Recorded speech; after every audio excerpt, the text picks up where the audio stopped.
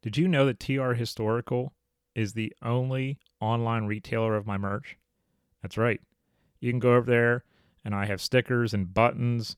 Sooner or later, we might put some more stuff up on there. But Dave Boussier over there, owner operator of TR Historical, has been a great friend of mine since I met him at an air show. We hit it off immediately and we decided that we had to work together.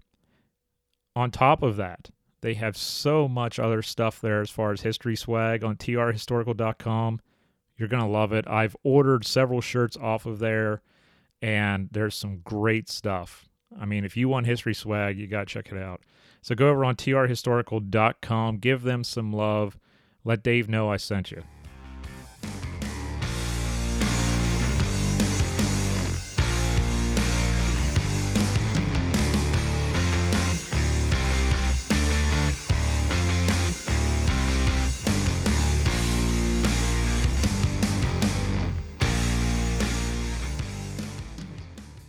What's up, everybody? Thank you for tuning in to this episode of the Tattooed Historian Show. My name is John. I am the Tattooed Historian. It's great to be back on here for another podcast episode. It's been a couple weeks since we've had one. The last two have dealt with branding and branding as a historian and actually doing podcasts. This week I wanted to bring you another interview that we conducted on Facebook Live, YouTube, and over on Twitch. This one was with my friend Mary Fincher and Darren Weeks. They are the dynamic duo behind the Civil War Breakfast Club.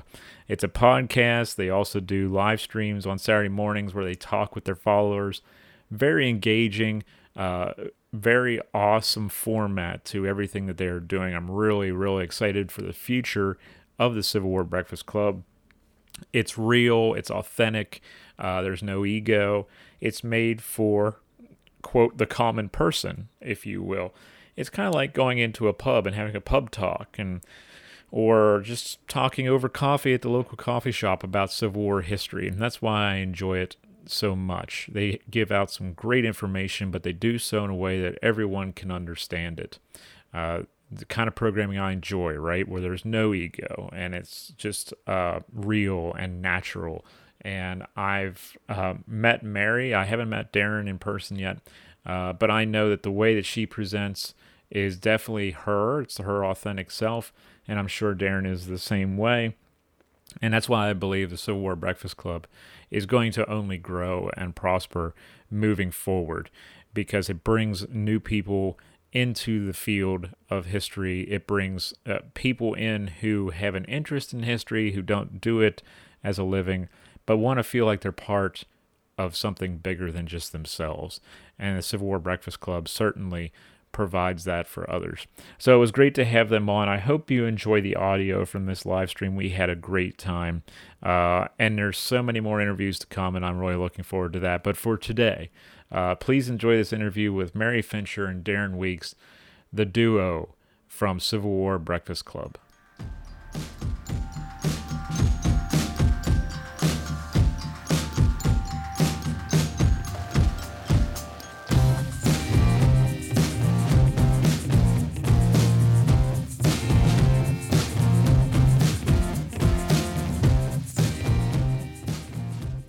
Ladies and gentlemen, welcome to this evening's live stream presentation.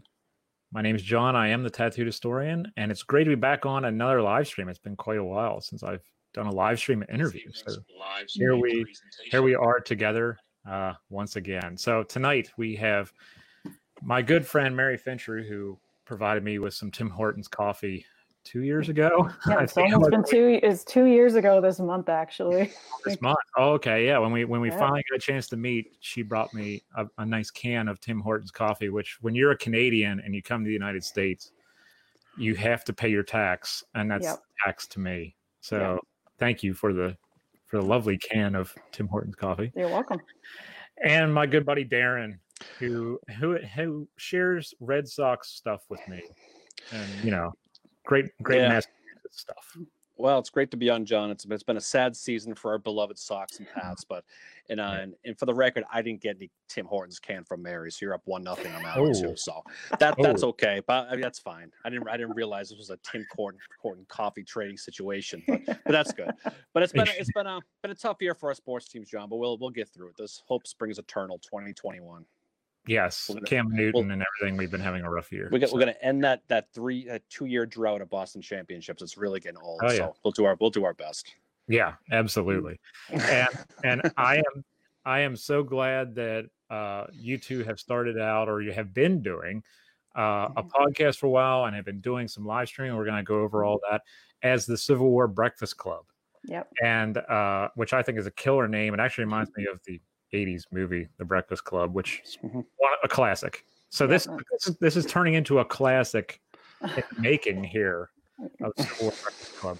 So I want to ask, though, right off the bat, especially for you, Mary, because you're from Ontario, and you're more American than I am, as we said offline, and I'm more Canadian than you are. Yep. I want to ask both of you, but I want to start with Mary.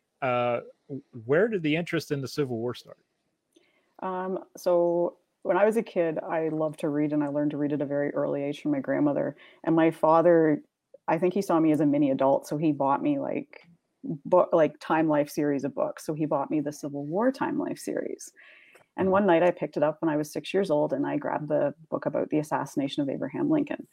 And by the end of the night, I knew who Abraham Lincoln was, John Wilkes Booth, and what had happened that night. And from there, it just it took off into this interest. And I actually kept it hidden for a few years because I was teased about it when I was 8 years old. And I just kind of was like, okay, I'm not going to talk about that part of my life. So I would be home studying it at night and all that. But then I got onto Twitter many, many years later, and I finally was like, you know what, I can't hide this anymore, and I want others to feel comfortable with it too. So I started tweeting about the Civil War and just not really caring about what people thought or said to me about it, if they thought it was weird, whatever. So, and it just has taken off from there, and it's been a great experience. Who teased you? Kids in school. I know that feeling. I was going to say, I didn't know if it was your family or kids in school or what. I think my family thought it was a phase. But then my aunt and uncle went to Gettysburg, and they came back with all these books for me. And my parents were like, oh my God. Please no. Yeah. And they, so then I went to Gettysburg for the first time when I was 10. And that's also when I went to the Lincoln Memorial. And that was the kind of stuff I wanted to do as a kid, was I wanted to go to museums and all that. Mm-hmm. That's awesome. Darren, how about you? Where did it start? Well, I mean, I grew up literally 200 yards from the Lexington Battle Green in Massachusetts. And so history has kind of always been kind of in your fabric here. And I never got into the Revolutionary War for some reason. I think I was just too close to it. And so I always kind of gravitated towards the American Civil War. And there is some Civil War information and stuff in the city of Boston. And then I kind of dug into it a little bit. And this goes years and years ago. I started to research my own family history. I found a relative of mine, my grandfather's grandfather, who ultimately served out of New Hampshire originally, mustered out, ended up joining our heavy artillery group in Massachusetts. And he basically he got captured at the Battle of Plymouth, and he basically died at the concentration camp in Florence, South Carolina, in the Civil War in 1864-65. And ever since then, you know, the Civil War, like anything else, it gets into your blood, and once it gets you, it has you, and you never get out of it. And so ever since then, I don't think a day has gone by where I haven't read a book or something about the Civil War, where I haven't focused on it. The podcast has always been a dream to do, just to find a way to stay within it. But I think that's kind of where it was. I think everybody has their own personal story and their own personal history to how they got into it. But I think the one common thread is it gets in your blood, and it never gets out, and it just stays with you. And it's up to you how far you're going to take it. So that's kind of what we're doing. Yep. Yeah, it is. It is kind of odd how that just happens. It's like it's in your DNA or something, and it just sticks. And it's really interesting, Darren, how you were that close to Lexington Green and all that, and those areas of the American Revolution, and yet you became interested in the Civil War. For me, I grew up 25 miles from Gettysburg, so it was almost natural that you're going to be involved in the Civil War. For you, it would be almost natural to be involved in the American Revolutionary War stuff as far as learning it, and you went a different direction, which is really interesting. Mm-hmm. Yeah, really cool. And as I said earlier, and Mary way up there in Goderich and Ontario, it's kind of like, yeah, that's different. But there is a lot of people up there interested in Civil War history too. Oh, there absolutely is. And actually, one interesting thing about my town is that General Sherman visited it in 1866. That's nice, and it's still standing. He didn't burn it to the ground. He did not burn it down. He went to a few parties while he was here, though. Oh yeah. Yes. Yeah. Nice. Yeah. Yes, I hope to visit and see where he was. That'd be amazing. I never knew that part of Canada had a large enclave of Civil War historians, but apparently it's pretty big there. And I've noticed a few Civil War vets who are buried in that part of the world, including in London, near Western University. There's a Civil War vet there from a Michigan unit. So, oh wow, cool. Makes sense, right down the road. Yeah. You know? So I think that's really cool. Why a podcast? Why do that? Well, I think we were like Darren and I will like have virtual beers sometimes, and we would have these discussions about the Civil War. And then I finally said to him one time, why don't we start recording these like a podcast? And I've been part of the Rail Splitter podcast for 3 years, which is Abraham Lincoln podcast.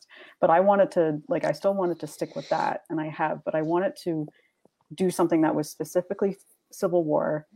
And that would allow me to do some deeper dives into Civil War, just topics and all that. Cause I didn't want to put that onto the Rail Splitter podcast because we're an Abraham Lincoln one. So I just said to Darren, I'm like, hey, if you want to do a podcast, we have these great discussions. Let's just start recording them. And that's right. Well, we just decided, everybody's been to, picture sitting at Sweeney's Tavern at the bar, and you overhear some guys talk about some battle, then you get involved in it and start talking. And then it turns into just a really great historical conversation that's very social, very laid back. And that was kind of the concept of this. It's just kind of, we're just sitting at a bar with some friends, hanging out, talking about the Civil War, and just having a good time with it. And that was always conceptually, that was always the point. And the funny part about it is, you mentioned the name at the beginning. That was something we actually struggled with the name. It took us a while. And I remember we were sitting on the balcony at the Inn at Cemetery Hill one day in August. And finally, the name just came in. And to your point about the Breakfast Club, the movie, the 80s, that's sort of where that was the genesis of it. That's where it came from. And so literally after a couple beers, that's what the name was hatched. And so sometimes some of the greatest ideas in human history come after a couple of beers. And this was, this is true. That's sort of one of those things. And then we just decided to put some ideas together about some ideas. And I think it was about a week or so later, Mary, we really started recording it. Yeah, it was within, Darren was in Gettysburg at the time we came up with the name, and we were I was obviously here in Goderich because I can't travel right now, but we were having beers one afternoon while he was back at his hotel. And that's how, again, that's, as he said, that's how he came up with the name. Within an hour of coming up with that name, I had the Podbean account, I had a Gmail address for us. Yep. And I think a week later we recorded the first episode. Yeah, because that's your greatest fear, right? You come up with this killer name and someone already has it. Or they've taken the Instagram or they've taken the Facebook site. Yeah. And you got to start over again. Yeah. That's okay. Yeah. Mary would just use her muscle and take care of those people and phase those people out. Yeah. She'll stick the Canadian Mafia on you or something. Yeah, exactly. I've seen Mary's dark side. Trust me. She would give up anything. Just say the word. So. Yeah, exactly. What was staying with the podcast itself and doing the podcast? What was one of the more challenging aspects of the podcast, either recording it or doing it, or what were there any instances where it was a challenging thing to do? Because I know some people who watch these live streams or some people who follow me are thinking about doing one. Mm-hmm. And they're like, I don't know, I'm not sure. Some people are just worried about the judgment of others. Was there anything that you hit a creative wall, or you just thought that maybe something was, you had to work on it, or was it just natural? Was it just something you just fell into, it's a conversation and that's it? We fell in the conversation has always come easy for us. And we just took that to the podcast. So we've never struggled with coming up with topics or anything like that. For me, the biggest challenge was the editing, because I'd never done that before. Mm-hmm. So I went into it all right, I'll teach myself how to do it. And I'm a lot quicker than I used to be. I do listen to the whole podcast and edit it as I go. It takes me probably about 10 hours, I think, to edit an episode. Wow. But yeah, I'm getting quicker as I go. Okay. But yeah, like it's taking you 10 hours. I'm worried here. Yeah. But that's over a few days that I pick away at it. But yeah, there's never been, I don't think, Darren, what do you think? Like, we've never really had anything creative that's been a block or. No, I don't think so. anything. I think we've tried to just expand what we do. We do the podcast, and then we kind of expanded it. So we do a Facebook Live the following Saturday in the morning. And we did that for the whole Breakfast Club part of it. So we have to do something morning related because it's called the Breakfast Club. So we ended up doing a Facebook Live, and that did pretty well. And then we decided to expand it one step further and do a monthly Civil War Breakfast Club roundtable where we do a thing and through Zoom. Everybody signs on. It's kind of like this, and it's just that anybody wants to get together, jump on. We just talk whatever's on your mind, and it's just. I think the whole point of this is just trying to get people comfortable. Like Mary brought up a point earlier about her being kind of, I don't want to say bullied, but you were kind of, no one really follows the Civil War where you're at. No, and I was teased about it. Well, that they get teased for a lot of things. That's another story. But yeah, I know. But basically, it's the same as here. I mean, there's really nobody in my circle of life who is interested in the Civil War. And at work, I'm kind of a nerd outcast, and I mean, I drop Gettysburg Address references into Zoom meetings with senior executives, and no one knows about it, so it's a lot of fun. Nice. But and so there are a lot of like-minded people like that who want to get together, and they don't want to be really bookish or high level. They just want to get together and talk what they know, and don't feel bad about maybe they don't know, and just give somebody somewhat of a haven to hang out. And really, that whole bar concept is really what we were really focusing on. But as far as creativity goes, I mean. Basically, I'm in charge of the pictures, Mary's in charge of the editing, and then we come up with the ideas together. So that's kind of how we do it. And we've got podcast plans all the way through the end of the year, weekly, of scheduled stuff. So it's always, she'll pick up the phone and go, "Hey, how about we try this? Let's do this." I'm like, "Yeah, that sounds good." So, and then she writes it down in this big supercomputer that she apparently has, because her mind keeps everything. So, but but we have this whole idea to just go and just keep with it. And really, the sky's the limit. And she does a good job editing. I hate to admit it. She really, really does. There's been a couple of bumps along the road as far as in the middle of stuff, internet dropping out and little things like that. And then she corrects it, and it's seamless, and you forget it even happened. So that's really a testament to the effort she does. She really puts a lot of good effort into this, which is much appreciated by me. The sound has definitely been challenging, and thank you very much, Darren. I actually enjoy the editing. It's very it's almost like a meditation for me. Like, it's very relaxing. I'm that type of geek, I guess. But yeah, the sound has been challenging. There's been a few times where the episode hasn't sounded as good as what I would have liked it to. So we've had to try different microphones and all that. I am using a 10-year-old MacBook too. Oh. So I mean, if you're into Mac, go ahead. Yeah. But I do want to get a different setup, because I do see this podcast as continuing for a number, like, as long as possible, I think. Right. And she's only yelled at me like 3 times so far, John. So it's actually so I can't complain. It's only been a couple times my life's been threatened. So that's overall, I'm getting the W with this. So that's not bad at all. That's you have a few fans in the comment section already. We have Allie's in the comment section. Loves the Facebook Lives. New favorite Saturday morning routine. So there you go. Thank you, Allie. And we have Thomas Lady over on YouTube. Thank you, Thomas. He gets called a Civil War nerd by other history teachers he works with. He's as well. I think that was a big thing for me, because I remember going to the library at school, and it was the Time Life series, Mayor. So I understand that as well.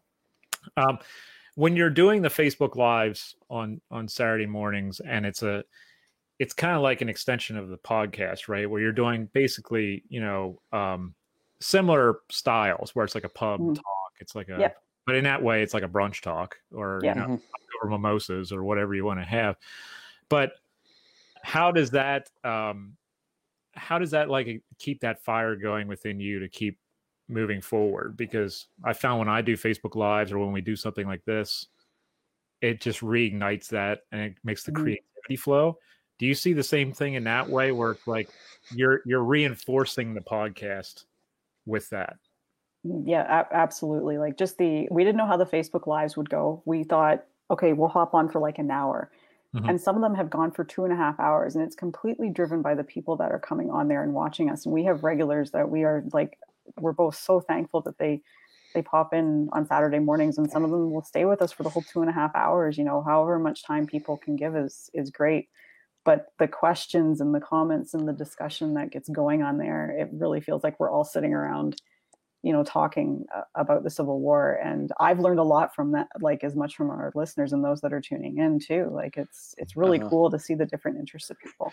That's what's really neat about it. Is that the original plan was, we would drop the podcast on Saturday morning, and then at 10 o'clock we would kind of get together and just talk about it and just, kind of go over it again. But really what's happening these last couple of weeks is that the people who are on it will jump on, they'll ask their questions, and it takes it in a completely different direction. And it's very obviously very, very laid back, especially as the morning goes on. It ends up being much more, we'll start with one topic and then we'll go on God knows where. But everybody gets a say, and we have a lot of fun with it. And you know what, to your point, John, about re-energizing, it's exactly what it is. Every Friday night is like Christmas Eve with this for me. Yep. Because we know the podcast is going to drop. We're going to be doing the live, and I get to talk Civil War for a handful of hours with people, when normally I wouldn't get to do that. And so it's something I look forward to. I can't get enough of it. So that ain't never going to get old for me. Yeah, same here. And so we look forward to it. And it should be times it's podcast Eve, Darren. I get these messages from her in the middle of the day at work and stuff like that. So it's a lot of fun. And you have to have a certain chemistry and personality to be able to do it. And that's where she, Mary's got a great sense of humor, and she's I've said a million times, she's the smartest person I know in the Civil War. She knows so much. It's impressive just trying to keep up with her. And I definitely enjoy it because it's just a lot of fun. And that's pretty much how I feel about him too. Like he's kind of like, he and I balance each other out really, really well. Because I admittedly am more Western theater and he's more Eastern theater.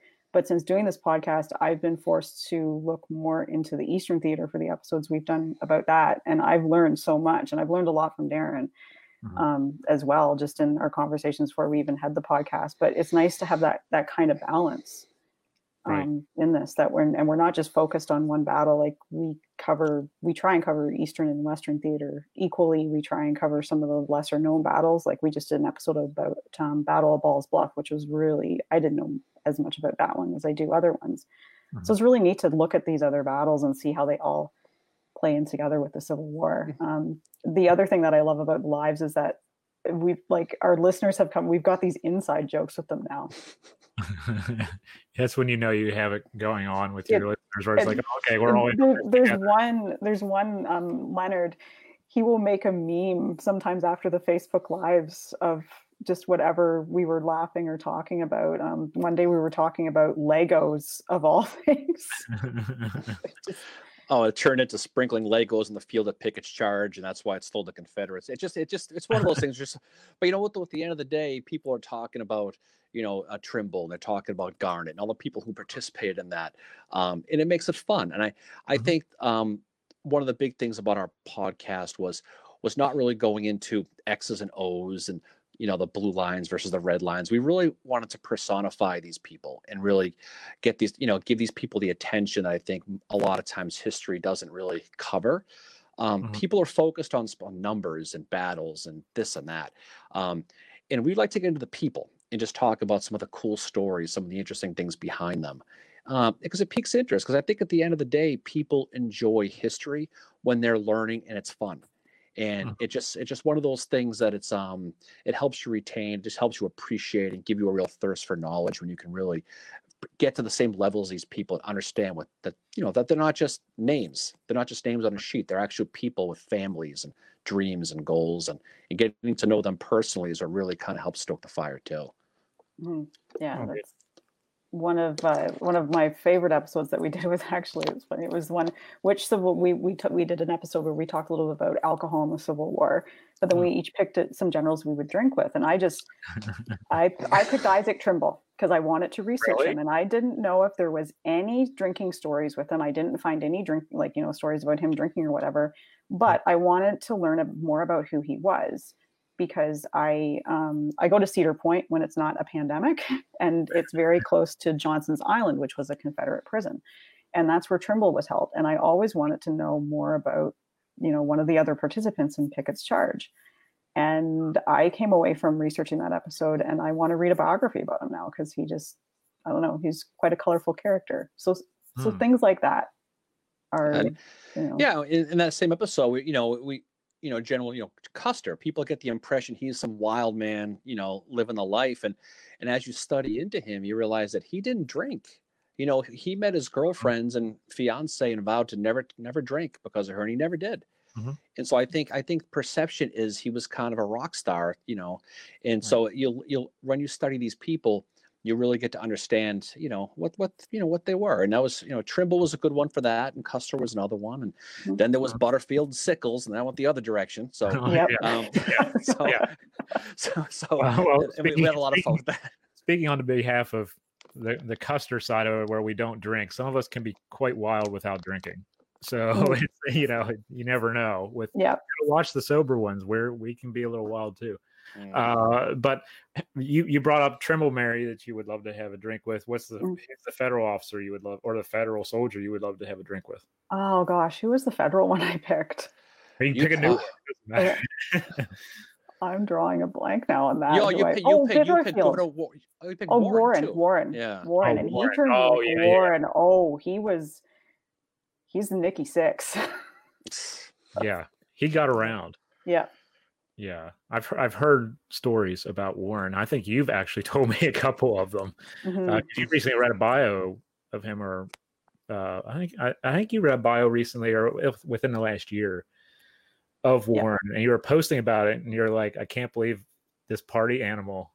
Yeah, he was a complete party animal when he lived down in New Orleans with Andrew Humphreys. He was writing his sister about all these women he was going out with, and then he wrote her one time and said, "Yeah, I talked to this girl and then this other one, and I can't remember what her name was, but I know I was flirting with her." He was just, I was like, wow, he's quite the dude. Yeah. So to see kind of that side to them too makes them a little bit more human. He's a young guy. He's just graduated from West Point. Mm-hmm. And they're doing what a lot of people do after they graduate from college, right? Right. He's a young man. There you go. Yeah, mm-hmm. Yeah. Darren, who'd you pick? Well, I picked Sickles for the Union. I picked Custer. Who else did I pick there? I picked I'm kind of blank on. It's been a few weeks ago. Yeah. Longstreet. We talked about the Longstreet. Yeah, Longstreet Sickles. Post-war stuff about them at the in New Orleans at the reunion they did. And we just talked stories about that, and just kind of sitting there like, hey, these guys are real people too. These guys, they got up in the morning, had too many the night before, and they struggled back and forth, and just living the life, and for all of them. But that's kind of what we did. And really what it was kind of using the alcohol as a backdrop to get to know these people personally outside of the war, just to find out exactly what made these dudes tick. And so it's a fun way to do it, because we associated with that. But I think there was some good stories we had with that. And that was one of those ones that just kind of went off on its own too. Yeah, we did one about football too, where we picked football teams. Oh yeah. And then assigned a general to them. So that was a really fun one too. Oh, that sounds good. Yeah. So Braxton Bragg was obviously the Browns. Complete disaster. Yeah. Obvious choice there. That has to happen. If someone hasn't listened to the podcast yet, maybe this is their first introduction to what you all are doing. What do they hear from week to week? Does it change, or does it? Do you pick a battle and you go through it start to finish? Do you pick a personality and go through a bio? Do you just have banter back and forth? What can they expect for that if they just tune in? We do try to stick to the battle anniversary. So for instance, our episode that is going to drop this Saturday is going to be part 1 of the March to the Sea. because Sunday is the anniversary of when Sherman began that march. Mhm. So sometimes we do that. So we're probably going to talk about just the background to the march and then take it all the way to Sherman going to Milledgeville, which is about the halfway point. And then we're going to leave it. And we're going to be silent about the march until closer to Christmas, where we'll pick it back up again. If there's not an anniversary, then we'll do a fun episode. So we like to alternate between talking about the battles and then doing our fun episodes as well. And we come up with ideas, and she does her research, I do mine. We don't sit there and obviously write this stuff down or script any of this stuff. We just start it, and wherever the conversation goes, there's obviously a lot of banter back and forth, which is I think one of the best parts about it. It's a lot of fun because we just got to hang out for an hour or so and talk this stuff. But really, it's for the most part we end up kind of just getting on the same page automatically with this. Where you got to get to the point where I know what she's thinking, she knows what I'm thinking, and it goes a certain direction. And we always end up having a lot of fun throughout it all. And, we listen to it together on Saturday mornings before when it drops, and we just laugh and relive it a little bit. But it's not one of those things where it's all written down. Here's Mary, you're going to say this, I'm going to say this. We just open the thing up and just go, and it just kind of takes off, let it does what it does. Yeah, It becomes more real that way.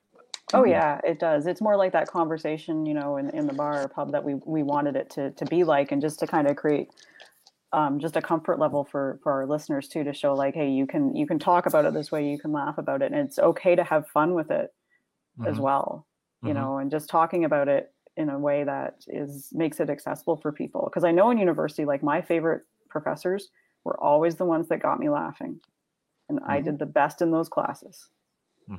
If they used humor to make it relatable, to make it real. Same with me. Yeah, completely understandable. Yeah. Thanks to everyone who is tuning in on Facebook, YouTube, Twitch. Glad to have Mare and Darren make their Twitch debut. So thank you everyone who's doing that. Jem Price over on YouTube. How you doing? We all know Jay Price. Andrea was going to mention the football team episode. That must have been one of her. Yeah, we know Andrea. Andrea's bad news. No, I'm just kidding. She's one of our friends, so she's really cool. Yeah, she's awesome. That's what you say, Andrea. I will ban you. No. Who'd you make the Cowboys though? You did a football episode. Did you make a Cowboys one? Oh, we didn't get to the Cowboys. I don't think. Well, you know what? America's team, and it's like, there's only one America's team. So who's the overrated federal general, basically? Well, what we did is we each picked certain teams, and we decided to go to the Facebook Live that following Saturday to see what other people came up with. I don't think we ever did a Cowboys one, to be honest. I think we had talked about it, but I don't think it made it didn't make the final cut. I know that. I know we had the Packers, the Patriots, the Bengals, the Browns. Yeah. Obviously, Sherman was the Patriots for a million reasons. So obviously. Claudia really wants to know who this Warren is that you speak of, Mary. General Gouverneur K. Warren, hero of Little Round Top. Ladies' man. Yep. Yeah. I was just sitting under his statue the other day, smoking a cigar, making sure no one got on the rock. You're not supposed to stand on the rock. No. Governor Warren. $500 fine. Thomas Lady says the Cowboys should be Grant. I don't know. I love Grant. I can't give the Cowboys Grant. No. I mean, if Grant was good and then he just fell off the planet, became irrelevant for a while, then maybe, right? Well, we could argue the presidency then. Yeah. Well, okay. Maybe that's what it was. That's you could do that, right? Yeah, they were like good in the 90s and then fell off. Grant was good in 65 and then That was well. Yeah, I can see that. Yeah. Jem Price said she offered the Bears as McClellan. Yes, she did on the Facebook. Yeah, she Live. did. Yeah, Jen Price is awesome. She was on our guest episode last week, Joan. We were talking about the ghosts of the Civil War, and Jen Price was our guest. So she was very nice to have her. Yeah. That's awesome. You had to do that for Halloween, obviously. Yep, that's what we did. And we thought it's something that it comes up a lot in the Civil War field, and I think some people kind of like they get a little bit weird about it at times, but it's something that we wanted to all talk about because it's an interest of ours. And we thought, well, if there's other people out there, maybe dropping an episode about this will make them a little bit more comfortable if it's something that they believe or if they've had experiences or whatever. Everybody loves a ghost story. Sitting on the Yeah. campfire talking ghost. Whether you believe it or not, it's still fun to talk about. So that was the whole concept of that. We did it on Halloween. We got dressed up for the live. That was fun. Yep. Yeah, that's fantastic. That's awesome. I know we did last year before everything fell apart. As far as COVID is concerned, we could be together for Halloween last year. I brought Jake Wynn in, and we did a sawing off a leg in the Gary Owen pub, which was fun. We actually got a medical leg, and he brought it in and showed us how to lop off a leg. And I'm like, well, that's scary to some people, so we'll do that because it's everyone else is on a ghost tour in town. Let's do an amputation. Well, there are some bars and guys where they do the real leg, so that's pretty good. They do the fake one. I know a couple of ones on Stein where they do the real leg, so that's not sometimes your bar tab makes you think you lost a leg. I've been there, done that. We'll never do that again. Yeah, there's probably a Sickles joke there somewhere. Yeah, probably. What's one topic that you're looking forward to talking about on the podcast or on a live stream in the future? Ooh, this is an easy one for you, Mary. Actually, I'm looking forward more to talking about the battles for Chattanooga. Really? Yep. Wow. Yeah. Explain that, because this is the first time I've ever interviewed anybody who's like, I want to talk about the battle of Chattanooga. They're just so fascinating because there's so much backstory to them with the politics that is going on behind the scenes, like with Hooker taking Lookout Mountain, and then the way Grant writes about it in his memoirs completely makes it seem like Hooker didn't do anything when he had done a lot. And I was listening to a really good, it was a live stream from Battlefields with Gary Abelman at Lookout Mountain. And he was talking about how like Grant and Sherman had this plan that it would be Sherman who was going to secure Chattanooga. And that's why Grant was bringing him down there. So when it ended up being Hooker and Thomas doing a lot of the heavy lifting, then that just didn't jive with what they were doing. So there's a lot of that goes on with the historical memory, which I find quite fascinating. Mm-hmm. What about you, Darren? I mean, Chattanooga is going to be a good one. We're going to be doing March to the Sea Part 1 tomorrow, which is going to be really, really good too. And to Mary's point is, everybody has their bailiwicks, their fortes with this, and I'm more of an Eastern guy. She's more of a Western gal. So whenever we do one of these, it's an opportunity to learn too. So I'm really looking forward to the March to the Sea one. I think everyone knows conceptually what that was, but it's when you really get into it. Mary made reference of McClellan a little while ago. We did one a couple of weeks ago about McClellan, where when we really get into it, it kind of shined him on a different light that I think a lot of times I hadn't really thought of. And so it's always a learning experience to kind of, to kind of go over that. But I think the Western ones I look forward to because I learn more. And that's kind of, we're all learning. I learn as much doing this as watching other people do it. So it's such a great opportunity. Did you have the same kind of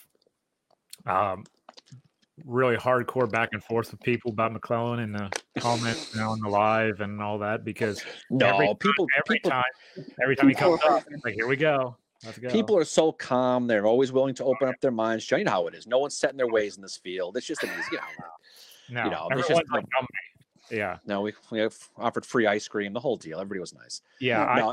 Emails from the live stream I did with the defense of McClellan. I still get emails about that. So yes, that's why I'm asking.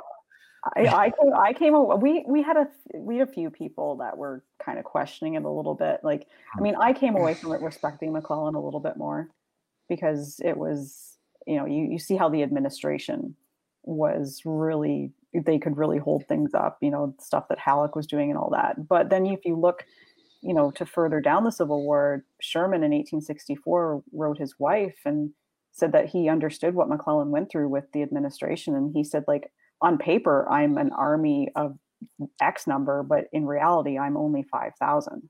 I don't have that many troops as to what they say I do on paper. And he was saying he understood McClellan's plight with the administration. Yeah, and he was the general when I think a lot of people in Washington assumed the war was going to be quick, that this is going to be an easy thing. And I think he realized, guys like Sherman realized, that this is not going to be an easy thing. And I need to train these guys, and we can't just throw them into the field. Ball's Bluff is a perfect example. They fought with completely green soldiers, and they got their butts whipped. And so I think if McClellan would have been later in the war, I think he'd be looked at a lot differently right now. You know, he gets bashed for taking 2 months to try to get Richmond on the Peninsula campaign. It took Grant 9 months a couple of years later, and it just goes to show how hard it ultimately was. And I think, you know, I think it led to a lot of generals questioning guys like Reynolds if they should take this position because of perceived meddling by the administration. So there's a lot. The Onion's has got a lot of levels into it when you really get into a guy like George McClellan. Did he have his flaws? Of course. I mean, he was you know how he was, but I think, but I think, yeah, you could say, but I think someone like that deserves a deep dive to understand that there are positives, and once you really read into it, you kind of discover those, and it's like that for a lot of guys. Mm-hmm. Yeah, I mean, I totally looked at McClellan on the Peninsula differently after I read the environmental history of the Civil War.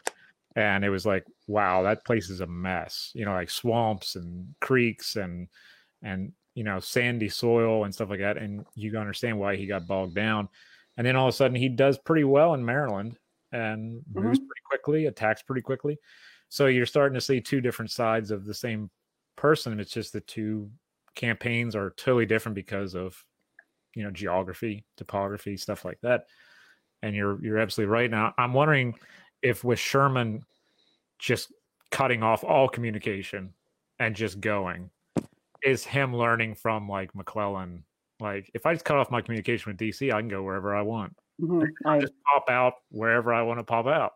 And, you know, he was one of those, let the generals be generals and let the politicians be politicians. Because, you know, the whole March to the Sea, he basically went dark that whole time. Yeah, he cuts that telegraph wire November the 12th. And he said he could not have been happier when that happened. Yeah, and he just didn't organically know that was going to happen. He knew by his experiences what was going to happen if every step along the way he was watched. And I think a lot of it was the total war, what he wanted to do, and he just wanted to. Sometimes you don't want to be there when the sausage is being made, type thing. Yeah, and I think.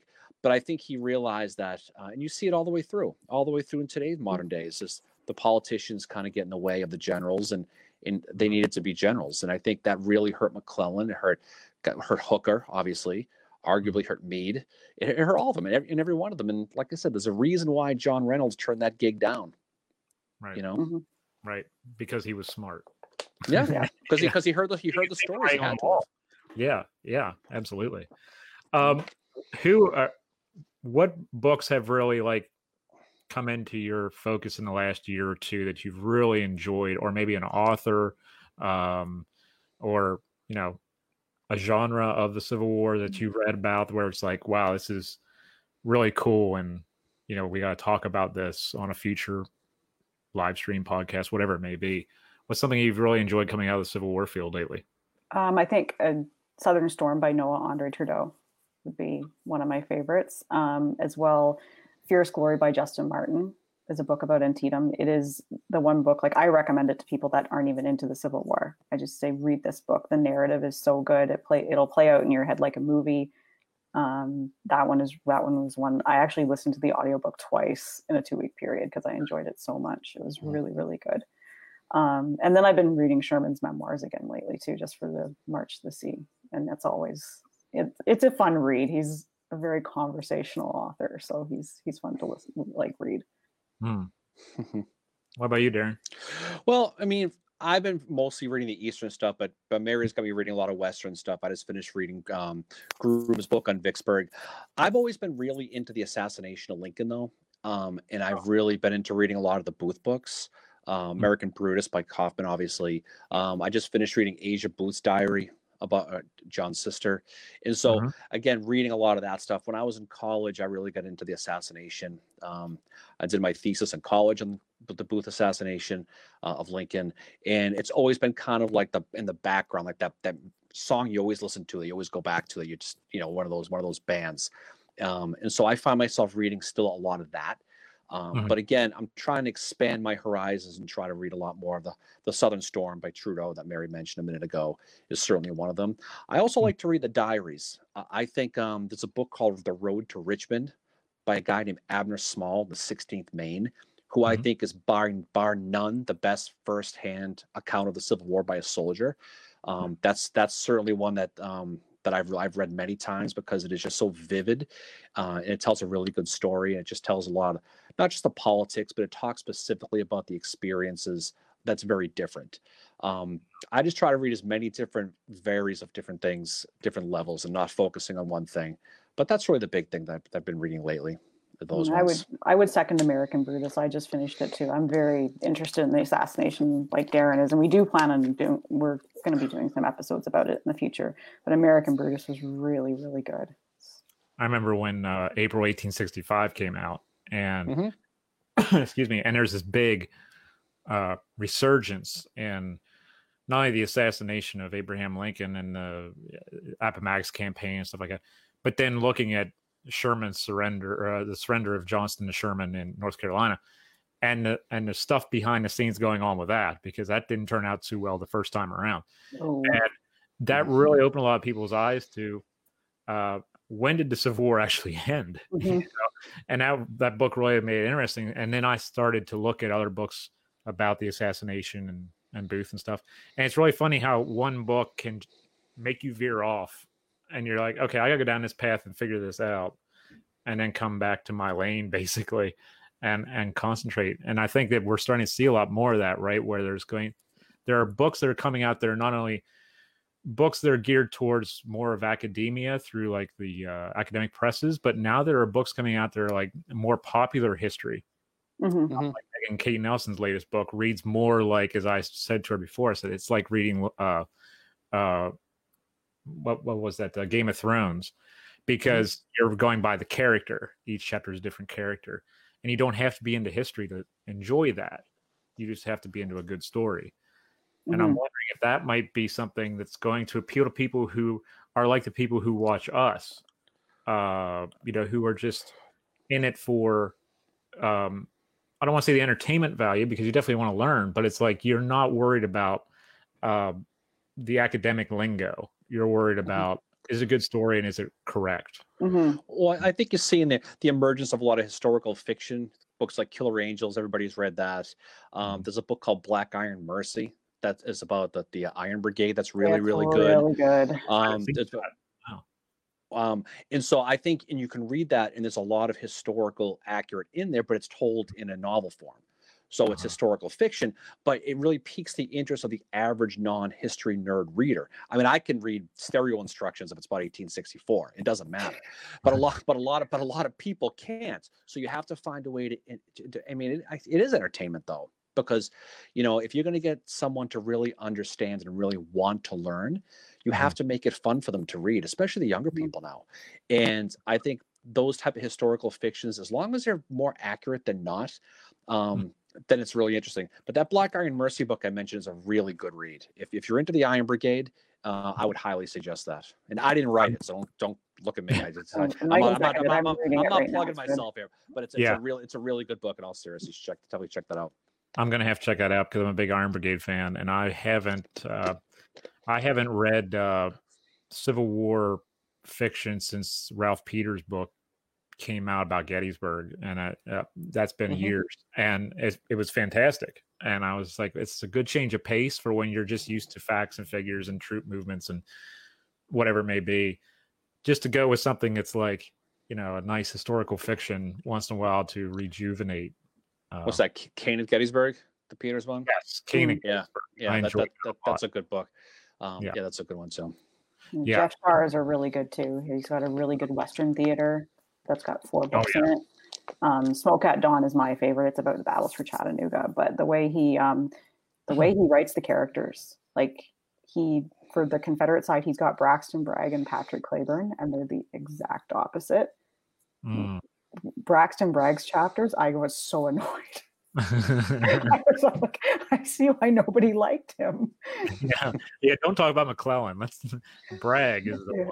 I think I was watching American Battlefield Trust live stream one time, and I did a hashtag nothing to brag about, and people were like, "Oh my god, that's pretty good." And they're like, Gary must have Gary must have died when he read that one. Yeah, he actually said that one. No, thanks, Gary. Appreciate that. So,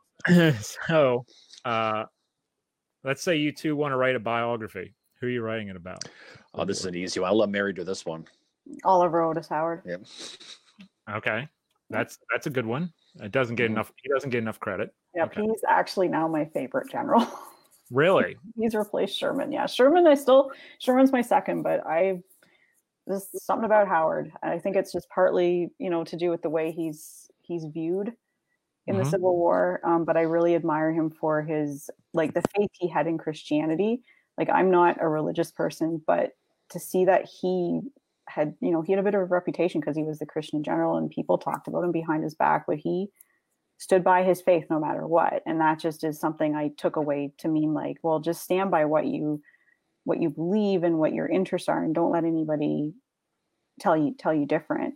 And to just the fact that Sherman picks him to be his right-wing commander on the March to the Sea because he saw something in Howard, despite what had happened at Chancellorsville and Gettysburg and the reputation that Howard probably carried with him into the Western Theater from the Eastern Theater. So it's just, he doesn't get enough love, I think. And All right, Darren, who do you pick? Well, I'd go one of two ways. I wouldn't go as high level as a core guy. I'm going to go either David Ireland, 137 New York at Gettysburg, who is the Joshua Chamberlain on the other side of the flank. Okay, holding Culp's Hill. Right. Or I'm going to go Charles Tilden, the regimental commander of the 16th Maine, whose regiment was left behind to sacrifice themselves on Oak Hill, who ultimately was captured. When they got him, they said, "Hand me your sword." He stuck in the dirt and snapped it in half and said, "Here you go." And so he gets taken, he gets caught, gets taken back to Libby prison, escapes, ends up back to the Union again, gets caught later, escapes again. He's kind of the wild man of the of that. I think guys like that tell a great story. I think and Ireland, obviously, like I mentioned, is a guy who, Sharrock could have made that movie about David Ireland at Gettysburg instead of Chamberlain, and you would not have missed a beat because it was very, very similar. But those two guys, Colville, First Minnesota is another one. Guys at that level who really, who Augustus Van Horn Ellis, maybe that level type of guy, the regimental commander who really did something special at that moment that most people don't realize. I was actually going to make a shirt one time that had 16th Maine greater than 20th Maine. Yeah. Wear around Gettysburg and see what happens. And people be like, "What's the 16th Maine? Who are they?" And be like, "Exactly. You need to know the story of 16th Maine." Dan Casella is on, and he says, "I think the new wave of teaching history should focus on individuals who were there rather than the generals, the same old tactical stuff." We're starting to see this shift now, where kind of like the old tactical way of looking at a battle is what our crazy uncle used to do, and we're starting to see this shift towards, if you want to call it new wave or whatever however you want to say it, it's starting to become more minutia and detailed in that way, or we're going to environmental. And I think this also goes back to our audiences again, where our audiences are very in tune with what we're talking about. It's not the point. It's just the how we bring it across, like how you two bring across the Civil War Breakfast Club, how I bring some things across with Tattooed Historian stuff. It's a pub talk. It's a coffee shop talk. We're hanging out on the field together. Like we just met on the battlefield and we're just going over what we're interested in. I think that's going to open so many doors to people because we've often felt shut out because someone said, "Oh, I only have a high school diploma," or, "Oh, I don't have a history degree." And it's like, so what? You can still read a primary source. Like you've been saying, Darren, about the journals and the memoirs, and people in the comment section have been saying, "I love reading memoirs. I love reading journals." It's personal, and it's just really interesting to see this, if you want to call it, new wave of history coming in. Well, it's instead of looking big picture down, it's little picture up. We are starting at that. Maybe you're reading about, the second Wisconsin and Camp Randall and all the stuff they did, and then follow them through the battles they went going up, instead of starting with, Rufus Dawes and working your way down. Guys like that, Solon Meredith, working your way down. And so I think more people can associate with the grunt soldier, the volunteer, the farmer, the tavern owner, whatever they were before they went off to fight for their country, than a West Point person who probably you can't associate with, because everybody can associate with somebody climbing through the ranks. And it's just much more of a fascinating story because, like I said, when we started this, almost everybody has a relative who fought in this war on one side, and you find out what they did or who they were, and you find out more. Then you kind of expand it and grow it out from that point. And then you realize, then you're starting the battles they were in, and then you're starting the overall armies they were in, and it gives you a greater fascination and an overall picture for the entire battle than starting with Sears or Fonz and reading about those books and then just kind of working your way through it. I just that's how I've always liked it. I've always liked the personal stories of the lower guys. It just resonates better for me. Mm-hmm. Yeah, I understand that very much. Interesting question. Have y'all thought about a Civil War starter book set? I'll tell you what, I've thought about kids' books for the Civil War before. Mm-hmm. I've thought about historical fiction. But when I said the biographies, I was actually hoping, Meredith, you were going to still say William Tecumseh Sherman, because I would like to write a book on Joe Johnston. Because there hasn't been one, in a major one, in 20 years, maybe more. But a Civil War starter book set would be an interesting thing for people. I always thought a good book would be comparing McClellan with Johnston. Both very popular with their soldiers, both not aggressive, both got fired for not being aggressive. Mm-hmm. You could draw an interesting parallel between the two, and that could be an interesting book too. A comparative history of those. Yeah, that'd be really fascinating. Because they're very similar in a lot of ways, both those two. Mm-hmm. Mm-hmm. Absolutely. We have a couple people who are saying they need it. Well, wants to do a Sherman book here. First Maine Heavy Artillery, Forlorn Hope. I don't remember that one. Mm-hmm. I might have crossed paths with it a time or two, but we're getting some book recommendations in here. Bob Marshall, my buddy Bob, need a bio on Don Carlos Buell. There you go. There you go. There's one you don't hear about too much. Yeah. So I guess that book would arrive late then when it finally comes. No, yeah, and not because of COVID. I'm sorry. Too soon. I don't know. Too soon. Leonard Curtis. I remember this. The Golden Book of the Civil War. I actually remember these back in the day. Yeah, and it's really cool. We're talking books in the comments really heavily right now. It's really great because we're learning about each other, how we got into it. Like Mare said about Time Life, and I remember getting the Time Life books at the library, the Golden books, stuff like that. It's really interesting to see what all people read, because that influenced, I think, what we ingest on here, right, on social media. It's that connection again, where we connect with personalities. I still have all my kids' books from when I first got into Civil War too. I kept them all. Yeah, I still have mine. And I still buy kids' books about the Civil War to see what's out there, to see what authors are saying about it. Oh, really? Yeah. Wow. Yeah, I think you're definitely seeing a more of a change now in popular culture with movies and things like that. The Gettysburg movie had a lot to do with that too. I know it's probably 30 years ago now that came out, but I remember when that first came out, it was finally a movie about the Civil War with, it wasn't Gone with the Wind or, Blue and the Gray or these other things that came out that was kind of, for the most part, historically true. Of course, it's a movie, it takes us, liberties and all that.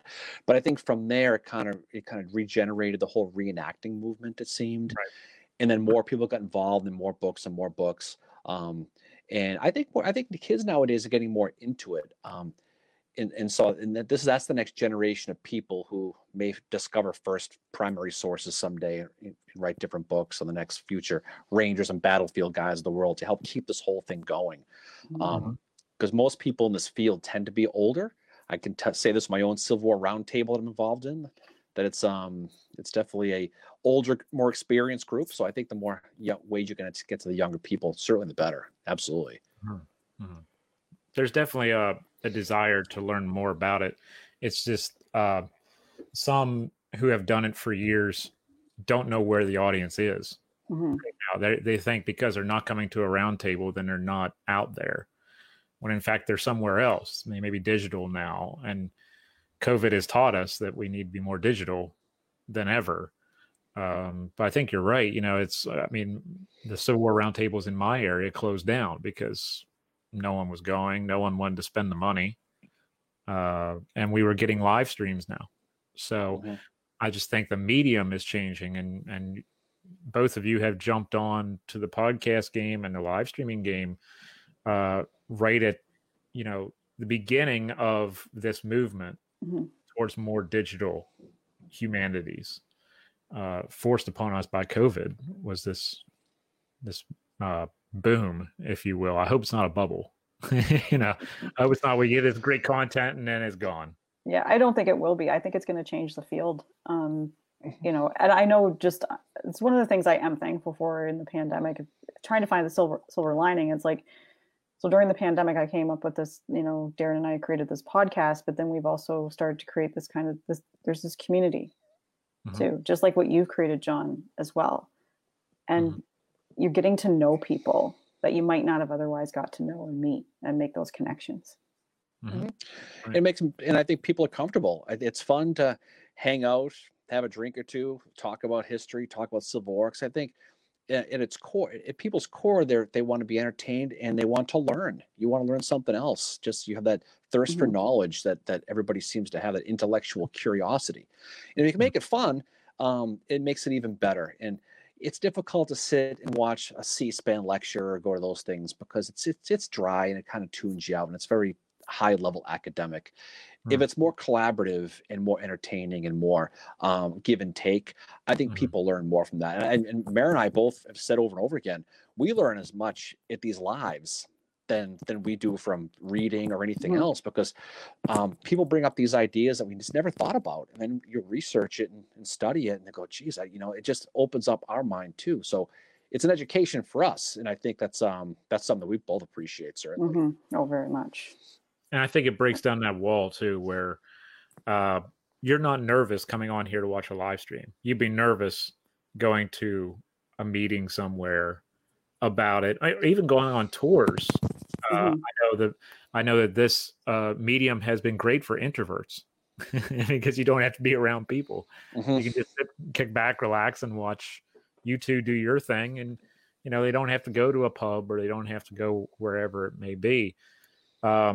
So I think it's great for everybody, really, allowing that accessibility. And you two definitely have the accessibility going down because you're doing those great live streams on Saturday mornings and you're bringing people in from other areas to just discuss it and learn from each other and network as well. And that's huge. You're building a community. And I think that's awesome. I mean, we started this just a way to hang out and talk about the Civil War, admittedly, and it's still to a point. Its foundation is still what that is, but now it's bringing in more people into it who we want to hang out with and just and just talk, sit around and talk battle stuff with, and whatever comes in our minds, and without coming across as pretentious or know-it-all-ish or things like that. It just makes it so much more friendly and so much easier to learn, I think. And I think people adapt to that a lot better because it's fun. I mean, it's I mean, who doesn't like to have fun? Yeah. I didn't ever want anybody to feel intimidated if they were, watching our Facebook Live. Like, I wanted them to ask questions or comment, and people are great about doing that. And like I said before, like our listeners they're completely what are driving those Facebook Lives, because the comments and the questions we get and just like the fun we have. And it's hard to believe, like, next thing 2.5 hours has gone by. Right. And but she can be very intimidating, John. Don't let her fool you. It's the Canadian thing. Yeah, it is. I mean, you haven't seen her Canadian glare. You haven't seen her cross check yet. Oh, no, exactly. What do you think is going to be down the road for Civil War Breakfast Club project? Because when I started, I never thought I would be doing live events, and then I started doing live events. Do you think there's something that you would like to do differently in the future post COVID? Still doing what you do, but is there something that you would do as like a wild card kind of thing to connect with the audience? I think go to a battlefield and have a day where people can come meet up and hang out and just, to around the battlefield, and then go hang out afterwards, have dinner somewhere, have a few drinks or whatever. Something like that is. Yeah, just take it, like we say, it's sit around a bar virtually, just take it for real. We've talked about, obviously going to conferences and stuff like that, but just going to a place like Antietam or Chickamauga or a Gettysburg, any of those places, and just kind of hanging out, doing a podcast or a live from there. Anybody who's around wants to hang out, go chill somewhere, and just sit around, chew the fat, talk about whatever's on their mind. And just the more people you meet, the more fun the world is. Mm-hmm. That's right. I can't agree more with that. And Bob says, 3 cheers to all of us. We've discussed historical intimidation before. We definitely have. That comes up quite often on my buzzed Coffee with a Tattooed Historian thing. We talk about accessibility and no intimidation and stuff like that. Leonard wants you to come to Vicksburg. Yeah, sure. Leonard's been saying that. Don't worry, Leonard. We'll be there. I promise. That's on the road. Yeah, I've never been to Vicksburg before, so that'll be a good one. That's on my bucket list. I would love to go to Vicksburg someday. Nice. I've never been out west to a battlefield, so that's something that I got to go to Vicksburg. Yeah. But thank you, Ken Burns, for introducing me to Vicksburg. Yes, where it was. That's absolutely. But we always try to evolve, and I think the round table idea we just rolled out was a good one, we thought, because this way it gives everybody a way to jump in, and just like this, except you got a bunch of people on a Zoom call and there's no subject. It's just whatever everybody wants to talk about. We did it a few weeks ago, and we did sort of invite you, John. You said you weren't invited, but we did invite you, sort of. Yeah. Way to drop the. I was teasing. Way to drop the guilt thing on us, but that's okay. We could all. No, I was teasing. Teasing. No, I know. I am just kidding. But I would never be like that. No, you'll definitely be on next time. But it's just one of those things where we just like to, we just opened it up to anybody who wants to talk about anything, and we talked about a whole bunch of. I don't think Mary and I really talked that much at all. It was just everybody else just jumped on in and stuff, and that's what was really cool about it. Yeah, you gave people a platform. Mm-hmm. Yeah, and that's what we wanted to do. We said it was not going to be the traditional roundtable where somebody was going to be speaking, because I had a few people when they emailed me, they were like, "What's the topic?" And I'm like, "The topic is whatever we see how the conversation goes." And it went I think we talked about historical memory for a few minutes. Everybody introduced themselves and talked about how they got into the Civil War. We talked about just kind of the different Civil War communities that there are in social media and all that. So it was a really good discussion, and I didn't know how it would go, but within 5 minutes, I knew it was going to go okay. I think the common thing was that most people felt like this is great because it gives us an opportunity to hang out and talk without being in a, that historical intimidation thing you mentioned before. Just being able to say, I just started studying this 6 months ago. I don't really know that much, but it's fun and I like you guys and I want to learn more. And we'll be happy to hang with them as much as hanging with some long-term expert, because it's just more fun. Anything you can do to get people involved and learn more about it. That's the big picture. That's what it's all about. Mm-hmm. Mm-hmm. I have to ask one last thing. What has been the surprising thing for you doing this project? Any surprises that you've had? Like you didn't think it was going to be easy. You didn't think it was going to be this hard. You didn't think there was going to be this following. I didn't think there would be the following. That really, I didn't know how it would go. I thought, it would be like, I figured 6 to 8 months it would take to build up what we've built up. Mm-hmm. And it's just been amazing to see how it took off, how the Facebook Lives have gone and all that. I thought I would struggle more with the editing, but I'm picking it up pretty quickly. Mm-hmm. So, but yeah, that's been the most surprising things is how it's taken off, and just the positive reception we've got in the community has been really, really awesome. Mm-hmm. That's awesome. And I'm really happy to have both of you on here because you're both friends, but you're creating something really cool, and you've been creating something really cool, and I love the accessibility part of it. That's why I admire it so much, is because it's in that same track of history that I love, where it's all about accessibility. It's about bringing it to a new audience, bringing it to an old audience, but allowing everyone to be a part of the community. And that's why I appreciate it. And I'm glad that all of you, both of you had, some time to come on to the live stream tonight and talk and interact with all of my peeps, who some of them are your peeps as well. Yeah, well, thank you. We really appreciate it, because we really admire what you do too. Like I remember when I was just starting my Facebook Lives on Civil War Fangirl, and I reached out to you, John. about it. Yeah, And I remember asking you, I'm like, what do I do? Yeah, You know? I remember that. I don't remember what I told you, like as advice, but I remember you reaching out to me. Yeah, you just said be yourself, and if you make a mistake, just keep going. Yeah, basically. Yeah. That's what I tell a lot of people: be yourself and don't worry about judgment. Yeah, Just do it. You know, that's what I did. But you know, look what it's turned into. Yeah, I took that advice with me into this podcast too. So thank you for that. Oh, thank you. That's very kind. Yeah. I really appreciate that. I'm glad that I can give advice that's good advice. Yep. Makes me feel good. No, but I definitely appreciate the opportunity. It's great to even just to hang out and talk this stuff, because I mean, a lot of us, we could talk this stuff all day and all night and go on and on and on. And any chance you can get to do it, certainly, especially your platform is great, but any platform, right? And just the more you can talk about it, the more fun it is. And so I definitely, we definitely appreciate having us on. This is definitely a lot of fun. Yeah. Awesome. Thank you so much, Mary and Darren. It's been great. I'm glad that you took the time out of your day to come on and talk to us about your projects and where you're heading from here, hopefully, and all that, because I know that we're in this limbo now due to COVID. We don't know what's going to happen, but we can still do it digitally, and I'm really excited about that. So thank you for being on. It really means a lot to me, and I know it means a lot to everyone in the comments too. So I put a link to the Facebook page in the comment section of all 3 platforms. Oh, thank you. Where can they find the podcast before we log off? We are on iTunes, Podbean, Google Podcasts, basically any platform. I think I've got us on all the major ones now. Civil War Breakfast Club, put it right into the podcast on your phone. You'll find us, and we're 12 episodes in. To episode 13 tomorrow, and just seems like we just started this 5 minutes ago. So definitely check it out. Any ideas anybody has they want to throw at us, we're happy to listen. Absolutely. That's awesome. Thank you too so much for being on. I really do appreciate it.